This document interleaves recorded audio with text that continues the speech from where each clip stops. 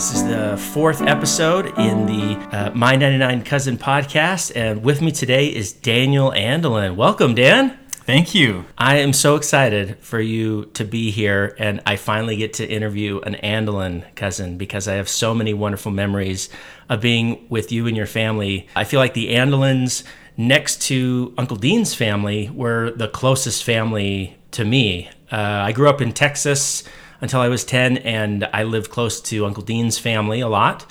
So I got really close with Stephanie and Kimberly, and you're close to Jeff's age, right? Yeah, Jeff's age. Your brother Tyler as well. I remember you guys coming down from Murray all the time during the summer and so family reunions, things like that. So once when I was 10 and my family moved back to Utah in Orem, it was then that we started visiting a lot more. And then when my mom remarried in 1999, when I was about 15, and we moved to Murray, then I drive my siblings down to the farm a lot more to visit the cousins too.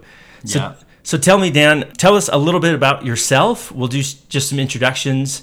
You can tell us, what's life like for you right now, and then we'll move into the second segment about memories that you have of our family. So tell us a little bit about yourself. Yeah. So I currently live in Provo, Utah. I live in a small apartment, 1-bedroom apartment, got the whole place to myself, and work for a small startup called Savvy Technologies. And I actually work with my sister Elise's husband, Dan Roberts. Oh, yeah, that's right. Yeah.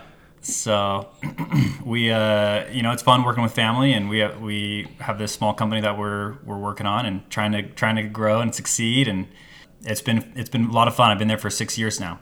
Interesting. So there might be a little family connection there with my Farnsworth side. When I met Dan a couple of years ago, he was talking about this company, and then I brought up that my uncle on my mom's side, he's a venture capitalist, and I kind of made a connection between those two. I don't know if anything ever came of it. I'll have to ask Dan more about it, but he may have supplied some funding several years ago for that. So. Yeah. But that's very cool. And you told me that you live in the same building where your work is? That's pretty cool. Yep, there's just one apartment in the building, and I walk down to my office. It's about a 30-second walk or less. So is that technically not a work from home situation, or how would you classify that? It's kind of the best of both worlds because I have my own separate place, and but yeah, I go into the office every day and hang out with my coworkers and get work done there, and it's kind of nice to be able to keep a little bit of separation at least, and but it's almost like working from home. Yeah. So here's the real question: do you go home during the middle of the day for lunch, or do you go out to eat? Or? Normally I go out to eat, which is just embarrassing to think about because I could just go home and eat lunch, but sometimes I do go home and make lunch. Do you ever show up in your PJs on accident? You're like, oh, whoops, I should probably put some jeans on at least. Sometimes I'll, if I'm not feeling up to putting my clothes on, I'll just stay in my apartment and work from home. You really will? You'll work from home from your apartment? Sometimes I will, yeah. That's so... I can't be bothered going to the office. Are you kidding me? Look at the traffic outside. There's like one dog in the way or something. All those people, I can't be bothered. Yeah. It's nice. It's like if I need to, if I have a little cold or something, I'll just work from home. But then, so it's fun. So do you call in sick ever? And then people are like, let's go check on Dan. And then they're like, wait a minute, he's not actually even here. Well, if I call in sick, I'll probably be in bed. But but they'll kindly come check on me, make sure really? See if I need anything. Bring some Elise soup or something. They'll just say, hey, you want us to pick you up something for lunch, and we have our go-to restaurant, so we go stop by. El Mexal is one of those great restaurant in Provo. El nice. Mexal, yeah. The Provo scene. How long have you lived in Provo? Pretty much since I graduated BYU, which was 2014. But I did move to Orem for a couple of years as well in between that. So, but Orem, Provo, they're pretty much the they same. kind of blend together a little bit. So. You had told me something that I'm really interested in learning more about. Maybe we could take just 1 minute. You could tell me about this. Apparently, if you graduated from BYU, you can get a phone plan through BYU, and it's really cheap.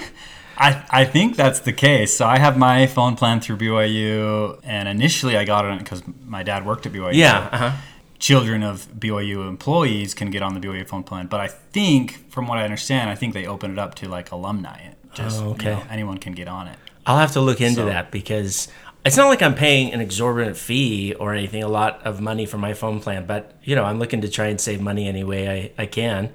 So I'll look into that after the podcast. Maybe we'll have to call up the cell phone office and see what we can do for you. And then they'll find out, wait a minute, your dad doesn't work at BYU anymore? Sorry, Dan, we got to kick you out of this. Yeah, maybe I'll get kicked off because of this. No.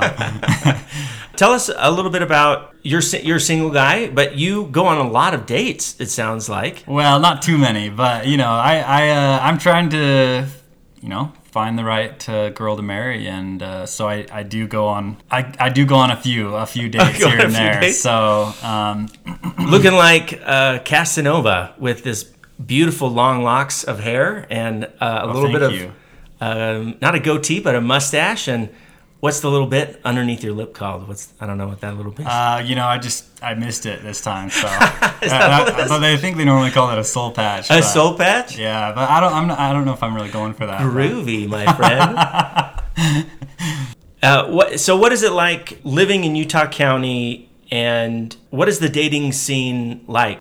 How do you find girls? Do you find them typically through Mutual or? Yeah. So I use Mutual sometimes. There's another app called Hinge that Hinge. I'm on occasionally. Okay. And so you can meet people through that way. It is a little tougher to meet people just in person unless you go to like events or parties. Do people things. not you can meet really, people in your ward, but do people in Utah County not really mix and mingle date too much? They usually go through some kind of website.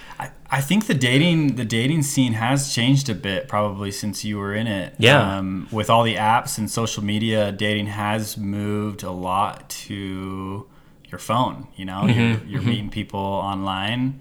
You add people on Instagram or whatever, but you do still meet people through mutual friends or through parties, but a lot of it has moved over to dating apps, which is an interesting thing in the last 10 years. So it would be an interesting study for Utah County in particular, just because it's such a unique area of the world. There's still kind of a stigma of people who aren't married by the age of like 23 or 24, like, oh, you're out of the dating market because you're so old, is what a lot of older people have about that. I think it's moved up. The age has moved up quite a bit. Oh, has it? Now I feel like it's a lot more common for people to be, 26, 27, 28, even 30, I'm 34 years old, and I have a lot of, peers my age that aren't married, and so it has changed a little bit, but we're working on it. That's why I'm going on dates. And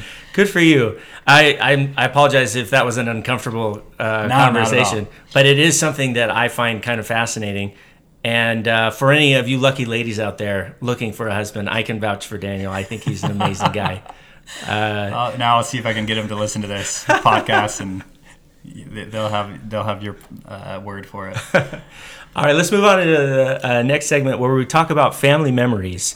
So we had mentioned that your family, the Andelin family, and my family, the Tim Anderson family, we have a lot of kids the same age. I mean, all of our aunts and uncles have kids the same age because there's just so many of them. Yeah. But for some reason in particular, we came to your house quite a bit growing up. My brother Alan is Quincy's age. I'm Nate's age. Tyler is your age. Charlotte is kind of Elise's age, right? Yeah. So tell us if you have any memories of my family or other cousins, or even memories of your family that you'd like to share. Yeah. So I mean, we like I think you mentioned earlier, we call it the farm. We have the families who lived on the farm. I feel like I had kind of an idyllic childhood growing up there on the farm, and it was always fun having different cousins coming from out of town or even just Salt Lake coming down to the farm to hang out, and we'd have family reunions there all the time. And can you tell us just briefly who were all the families that lived around the farm? Because not all of us lived there, but Who were the main families that lived in that area? Yeah, so Uncle Hans, his family lived there. We also had the Jacob family lived there, Aunt Ladonna and Uncle Jim. Uncle Glenn Lee lived there for a while. My family, the Andelin family, but then also Uncle Dean Anderson family lived there for a few years as well. Yeah. 2 or 3 years. Yeah, that's right. In between their Texas time. Yeah, they moved back to Texas sometime around 2006. Yeah. It was shortly after I got married. And then since, I don't know, a couple of years ago, since Grandma's passing, we've had some of the aunts and uncles actually move back to the area, right? Yeah. So there's more family now at the farm as well. You know, we have Uncle Richard is there, Uncle Corwin and Aunt Lynette. Oh yeah, that's right. Well The Lewises. Yeah, the Lewises. So yeah, there's more. But I did want to share a couple stories. Yeah, go ahead. One story that came to mind is, I think, I'm trying to remember who all was there. It was me, brother Tyler, Jason, and Jeff. I know we're all there. And we were up at the barn that my dad had built, and we would milk the cow there. Okay. But we were up there just hanging out. And how old were you around this time? I was probably 13, 14 maybe. And Jason's a couple years younger than us, so he was maybe 11, something like that. We were kind of just playing around. There was a rope that was hanging from the rafters, and we were all swinging on it next to the haystack. Okay, this was in like a barn area, where the cow was. We're just in the barn, and we're under the barn, and there's a rope hanging from the rafters, and we're swinging it. And there's hay next to us, and we're kind of just swinging in a little circle around on this rope. Jason goes to swing, and he slips off. And there was a 2x6 piece of lumber sitting on the ground. Okay. And somehow he fell directly on it, smacks his head. Oh, no. And he gets knocked out. Oh, no. He's just laying there. What? And he just knocked himself out. And he just knocked out cold. And we were like, Jason, you okay? We're shaking him. Oh, no. Was he bleeding? Was he? No. You know, I think he ended up peeing his pants a little bit while he was knocked out. But he woke up, and we were like, Jason, you all right? And he was fine. You know, he who knows? Maybe he had a concussion. But we went back to just hanging out, playing. So that was one story. Jason, hopefully you're not too upset if you listen to this. Jason. Oh, man. Poor kid. Okay. All right. Well, what other memories do you have for me? I have a memory a little further back. This is about our cousin Moroni from the Aunt Karen, Uncle Don's family. Oh, Aunt Karen moved close to the farm as well. Right, yeah. I was probably about 8 years old. And they were visiting, I think it was like a Sunday afternoon, and we were all the cousins were all out, jumping on the trampoline in the backyard. And for some reason, my older brothers and Moroni's older brothers thought it would be funny if they have Moroni and I wrestle. Okay. And we're like 8 years old, and so we're getting in this wrestling match on the trampoline. Oh no. Is this an above ground trampoline? Yeah. It's not like in the ground. It's floor level. above ground. Okay, yeah. And it's funny because I remember this, and we were really competitive with each other. To this day, I remember just struggling in this wrestling match against my cousin Moroni. And were they like betting on you guys? Were they like, they kind of wanted to see who would win. They're like, who's gonna win this little wrestling match? Like chicken fighting, but with little brothers. Yeah, they were all rooting us on, and I remember we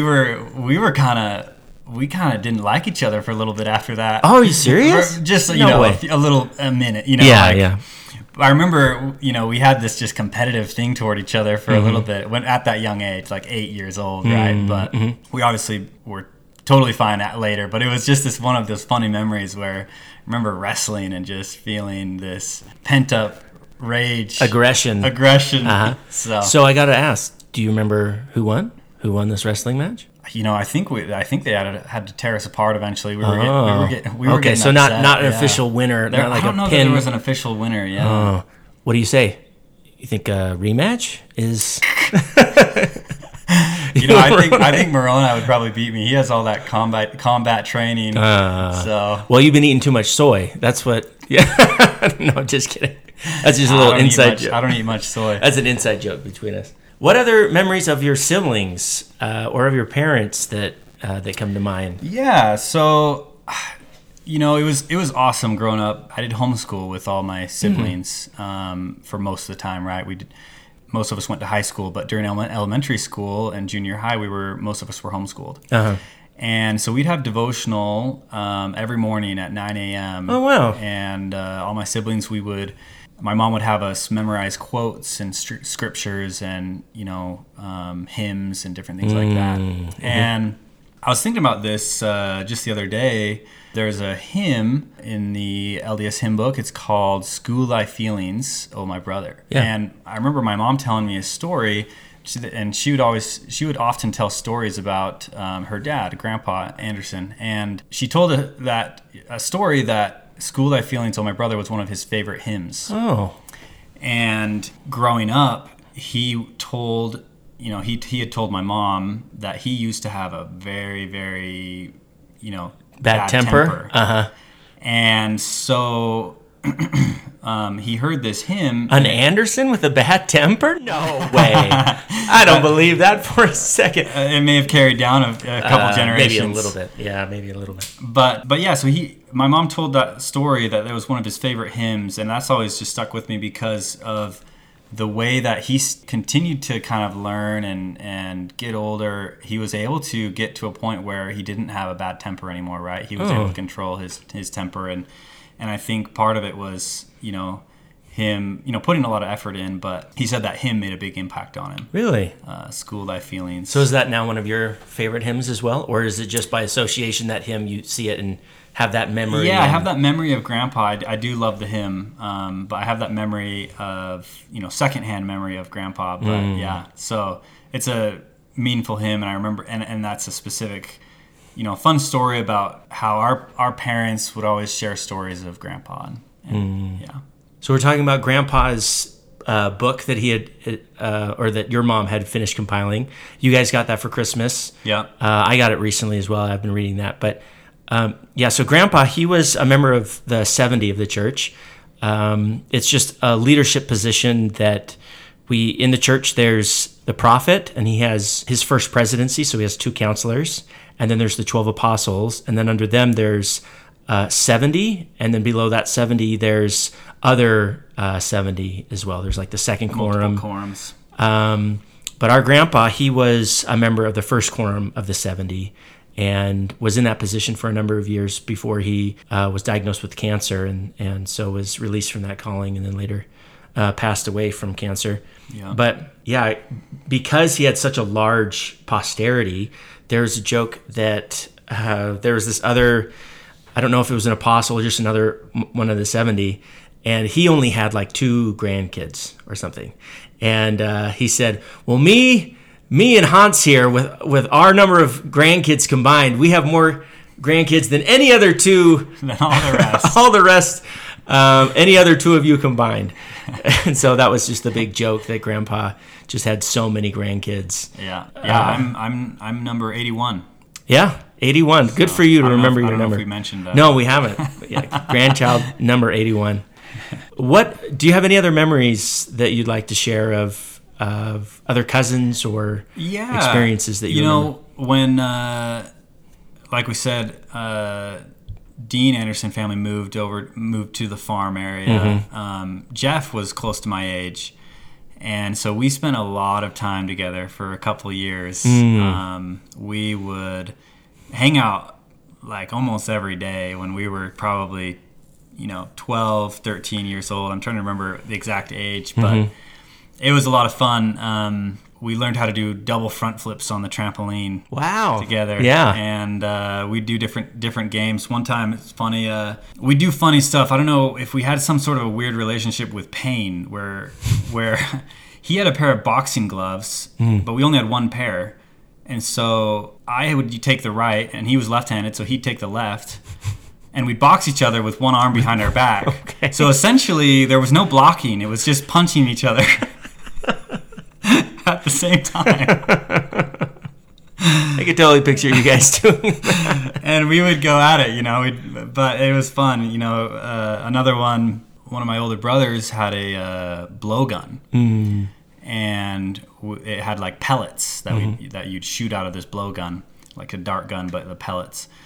And we would just take turns on opposite sides of a long hallway, shooting each other. And we'd shoot each other. We'd cover our eyes, but often we'd hit each other in the forehead.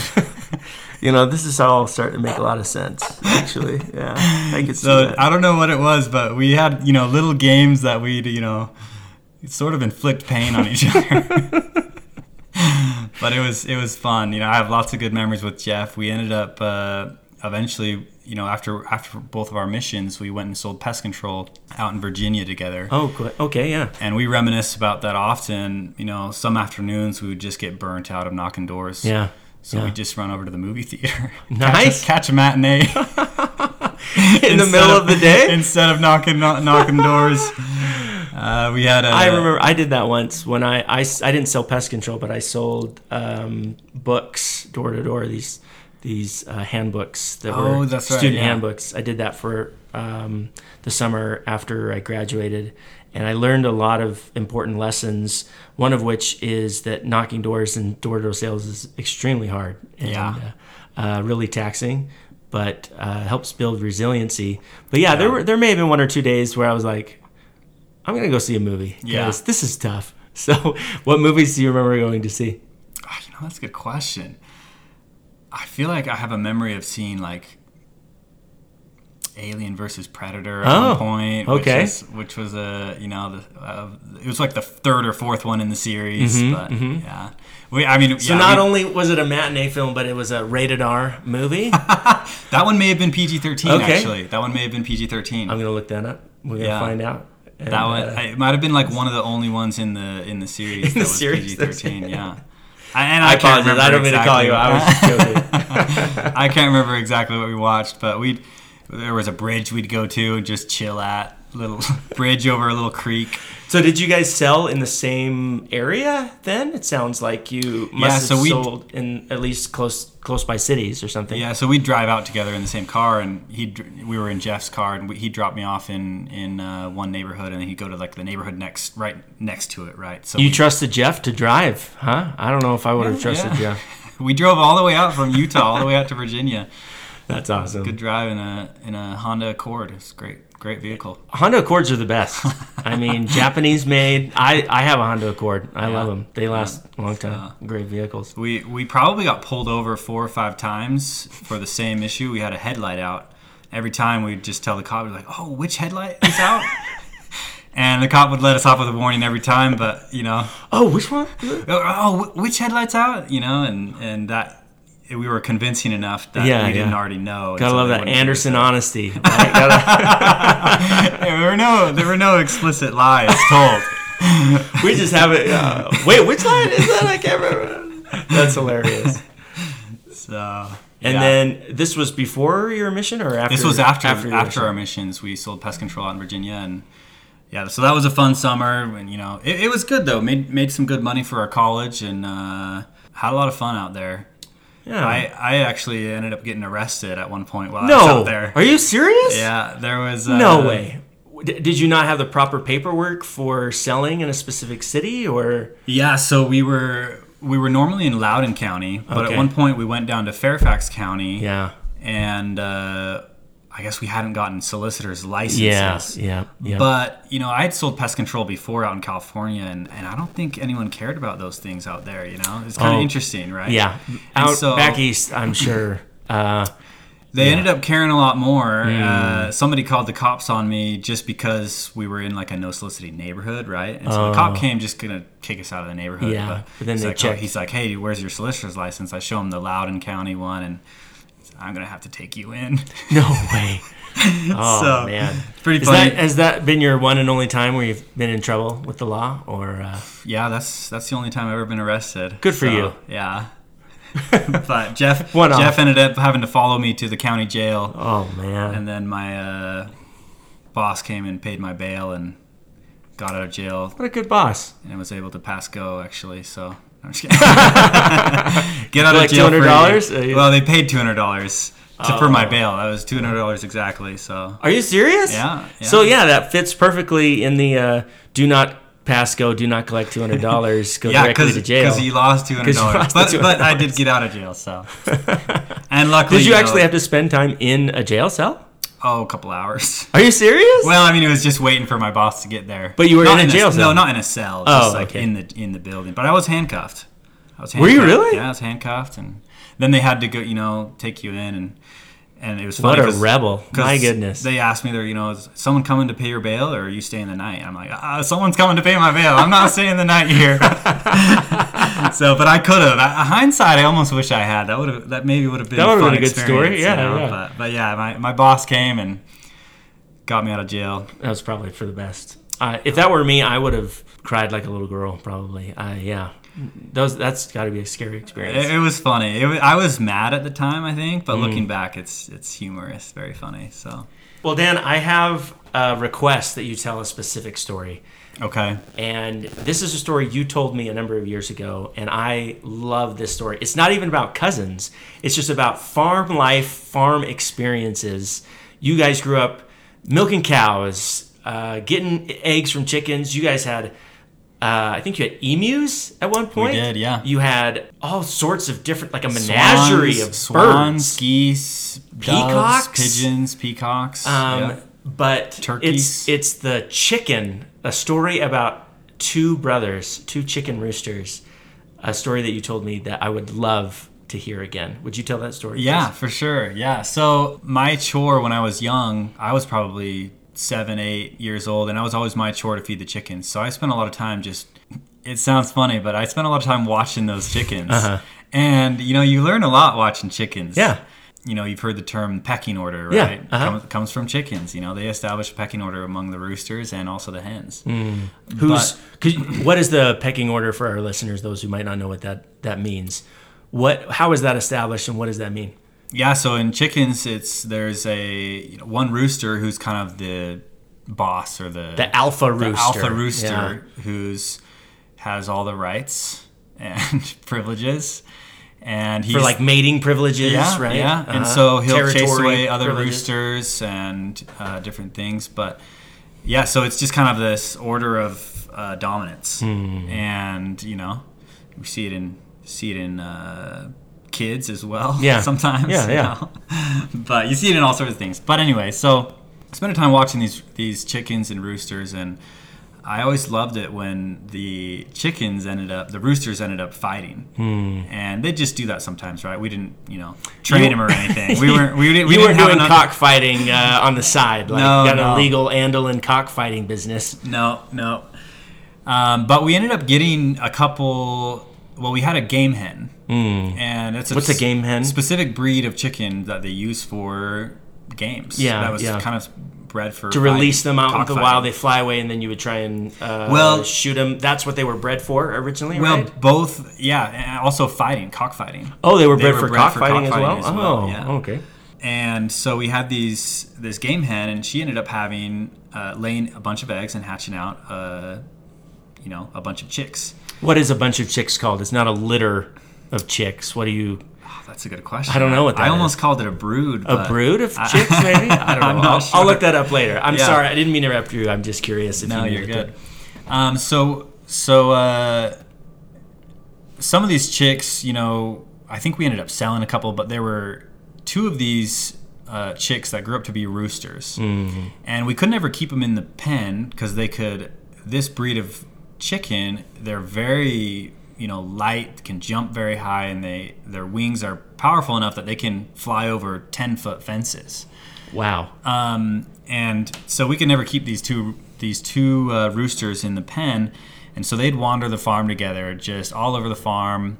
And we always just laughed because they were always together. They were these two brothers, and they were best of friends. What was the color of their feathers? What kind of? So they're kind roosters? Of like a bright red rooster with kind of some different patterns on them of red and white and black. But I'm just trying to get an image of these roosters in my mind. Yeah.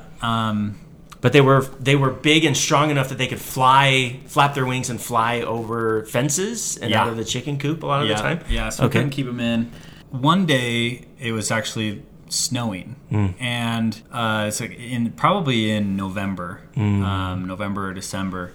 It was snowing enough that, and the snow was melting. And when roosters, when their feathers get matted down, they look a lot smaller. And so what often tends to happen is they see the other rooster, and this is kind of my hypothesis, I don't know, but they see the other rooster and their feathers are all matted down, and hey, that's a lot smaller rooster than what I was used to. And so a lot of times I've noticed this is when it rains or snows, they almost reestablish the pecking order.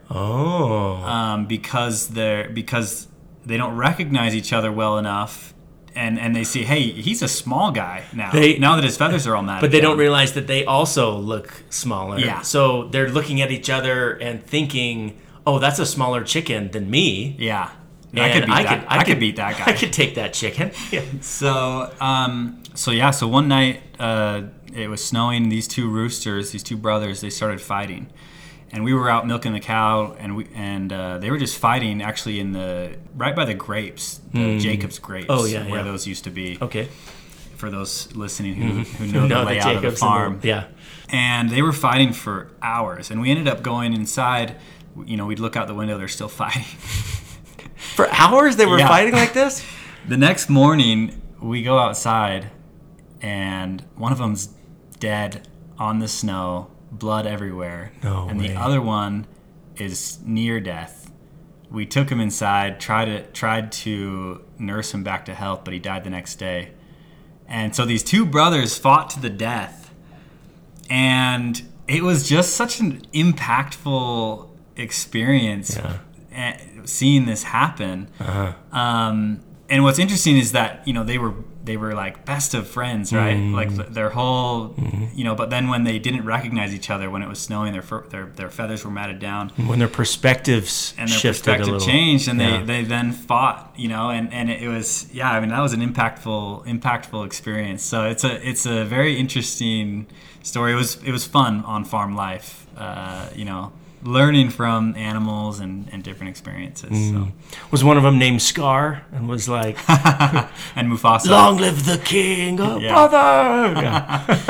What's funny is Jake Miller ended up telling this story in a church talk, and I can't remember how he related it to the gospel. I'll have to get that from him because I've considered writing, like a children's book with all my farm stories. Yeah, I would read that. And, I'd read a book about your farm stories. There was another chicken story that you told me shortly after that first one that there was like this much bigger rooster, but it kept fighting all these other roosters. Yeah. Right? Can you tell that story just briefly? Yes. Yeah. We called him the king. He was the king rooster. He was the leader of the pecking order. Like Elvis. He was the king. He was the king. This one was just interesting because it was just one random day, one of the up-and-coming young roosters that had been growing bigger and bigger and getting more and more confident ended up, trying to fight this, challenge the pecking order.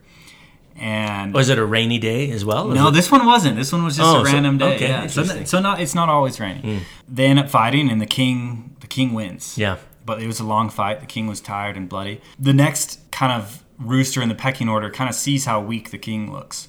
Ends up fighting the king. The king beats this one too. A third one fights the king. The king beats the third rooster.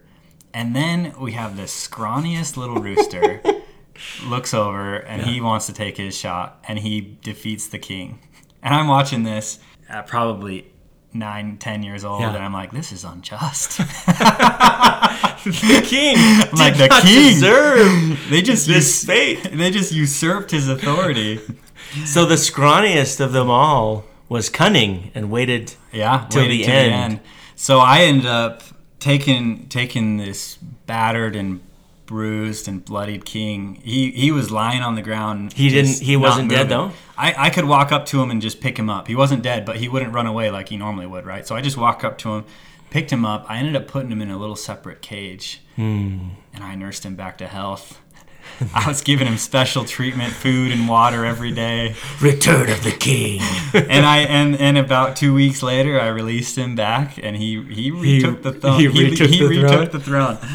So yeah, that was another fun, wonderful fun farm story. Stories. Yeah, I have a lot of good memories of being at the farm, learning how to milk a cow, and just appreciation for the consistency that you have to have on a farm to wake up at a specific time to milk the cow, to get the eggs, to feed the livestock, feed the animals, clean up after them. It's a lot of work. So much work, but it's to fun. do. It's a good learning experience. Did we ever prank you with the star on the bottom of the cow's teat? No. And then spray you in the face with it? No. No. I actually did you that probably did it to Jason. I did it to Jeff. Oh, I did it to Jeff. Yeah, I did it to Jeff. I think I got him right in the eye. He'll remember that one. Alan and I, we stayed at the Jacobs for a week shortly after my father passed away, just to give my mom some reprieve time that she wasn't having to take care of so many kids. Yeah. And while we were at the Jacobs, Alan, I guess, is just super accident prone. He was milking a cow, and then the cow kicked him right in the chest. Oof. And that left like a big bruise. And then like that same week, he was climbing a tree and fell off and landed on a barbed wire fence and like cut up his leg. Ouch. He got like 30 stitches or something in the back of his leg.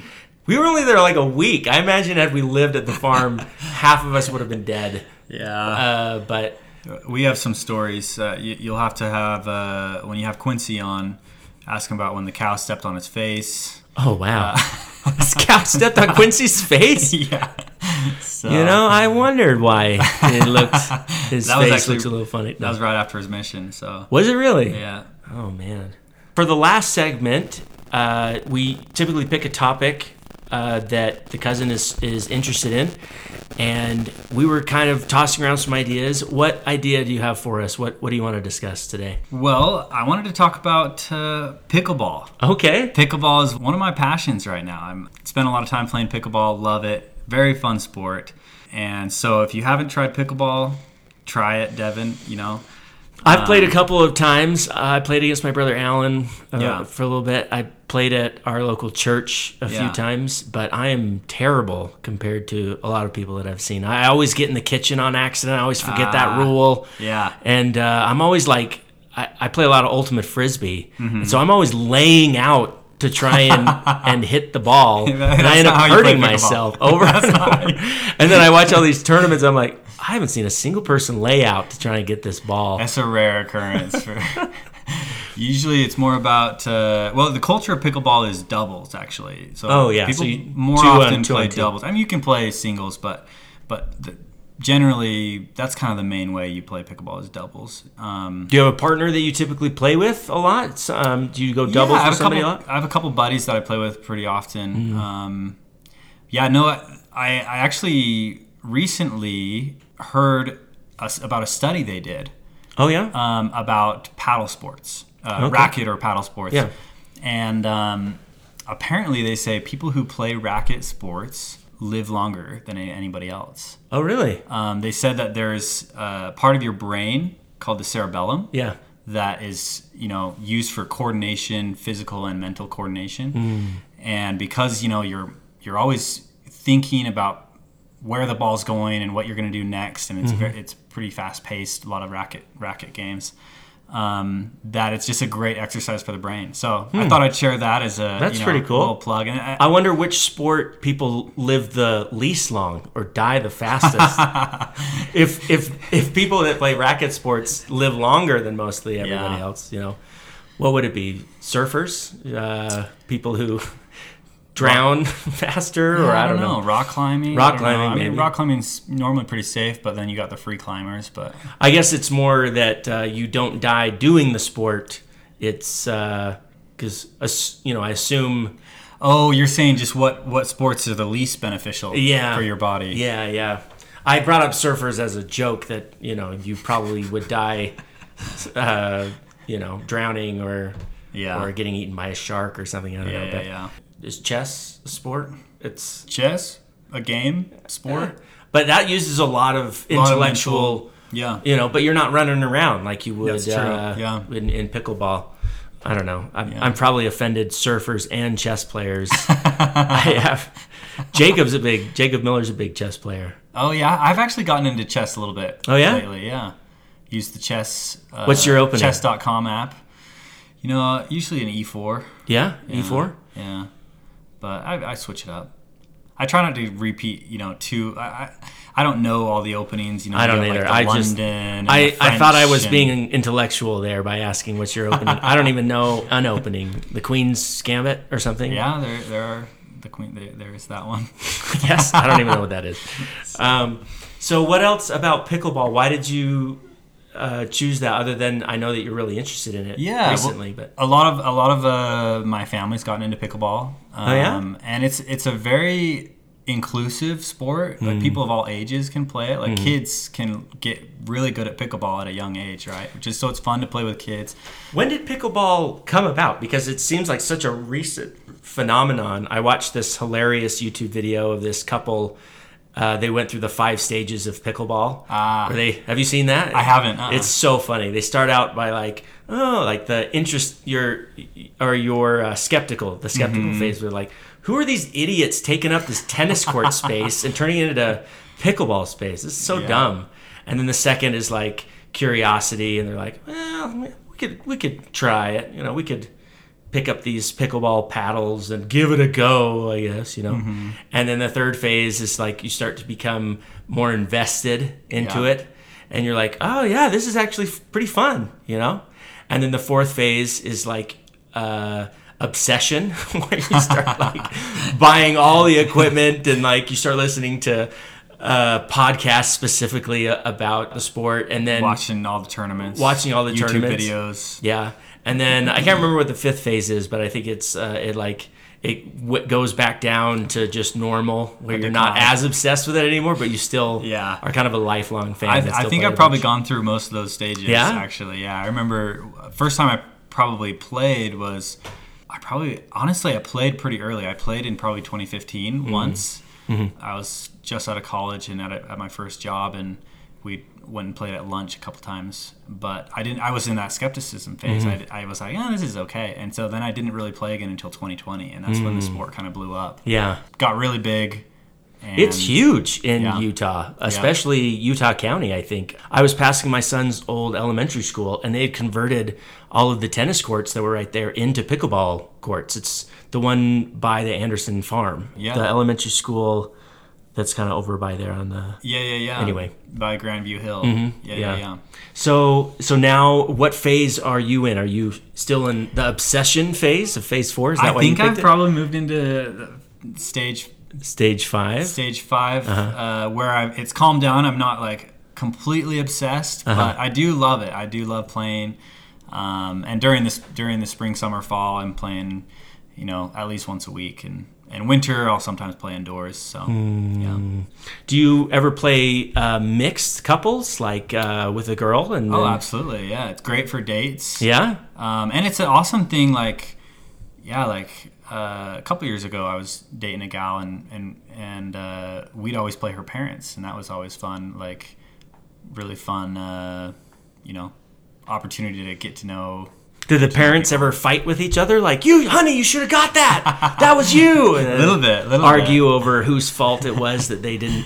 That was on your side. Yeah, but you were in the front corner. You should. Yeah, they were good, actually. They'd beat us, but. So are you more of a spike? Do you try and hit the ball hard, or play the front near the kitchen, or are you more of like a soft lobber? What's your strategy that you usually incorporate? Well, the idea is that you hit it low enough and soft enough is that it turns into you're all at the kitchen front line, the right kitchen, at the net, and you're dinking it over back and forth. And as soon as somebody hits it up high, though, then that's when you slam it on them if they mess it up, right? But then you throw a lob in there every now and then, where you lob it up to the back of the court. Yeah. So tell me a little bit more about the sport. I'm kind of a novice. Is this why is it called the kitchen? First of all, I actually don't know the answer to that. I do know why it's called pickleball. Oh, okay. The people who invented it, I think they lived in Washington State. Pickleball sounds like it would come from Washington State. Yeah, That's for sure. And they had a dog, and their dog's name was Pickle. Pickle? And they ended up creating this sport with paddles and wiffle balls, and they called it pickleball. So yeah, that's pretty cool. Well, thank you so much for taking the time to come, Dan. Is there anything else that you want to let the Anderson family know, or anything more about pickleball that you want to share? It's been fun being on here. Yeah, as far as letting the Anderson family know something, love you all. Would love to see you guys soon, and hopefully we can get together more often. I know we're all such a massive family that some people are on other sides of the world, but it's fun having the connections and having the network of cousins and family and yeah, I want to get that map that you put on Google and start visiting when I travel, just like have a place to stay. That's what I've used that a ton. That's how I've kind of established my relationship with a lot of the older cousins too. Yeah. Is I'd see that they had lived in a specific city, and I'd go for ultimate frisbee tournaments. I'm like, what cousin could I stay with? Yeah. And I've stayed with lots of cousins that way. That's awesome. And now I use it as an excuse to go and visit cousins. That's one reason why I wanted to start this podcast, is so I could have an excuse to go out and visit all of the cousins. Yeah. But thank you again for coming, Dan. It was just a real pleasure having you on here and hearing all those hilarious and wonderful stories. The next interview that I have is going to be with Karchner. It's actually Kelly Goodrick. She lives here in Saratoga Springs, and so that'll be our next episode. As an update for Project Baby Anderson, for those who aren't aware, Sarah and I are trying to have another child, and my sister-in-law Annie is offered to be a gestational carrier for us. So we are at the stage where we're creating embryos now. So that's awesome. Hopefully we'll find out in the next couple of weeks how many turn into embryos and how many we have, and then we'll take it from the next step there.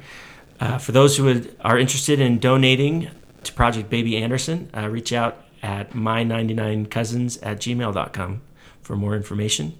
Just send us an email there, and check us out on Facebook, facebook.com/my99cousins. All right, thanks. Have a great day.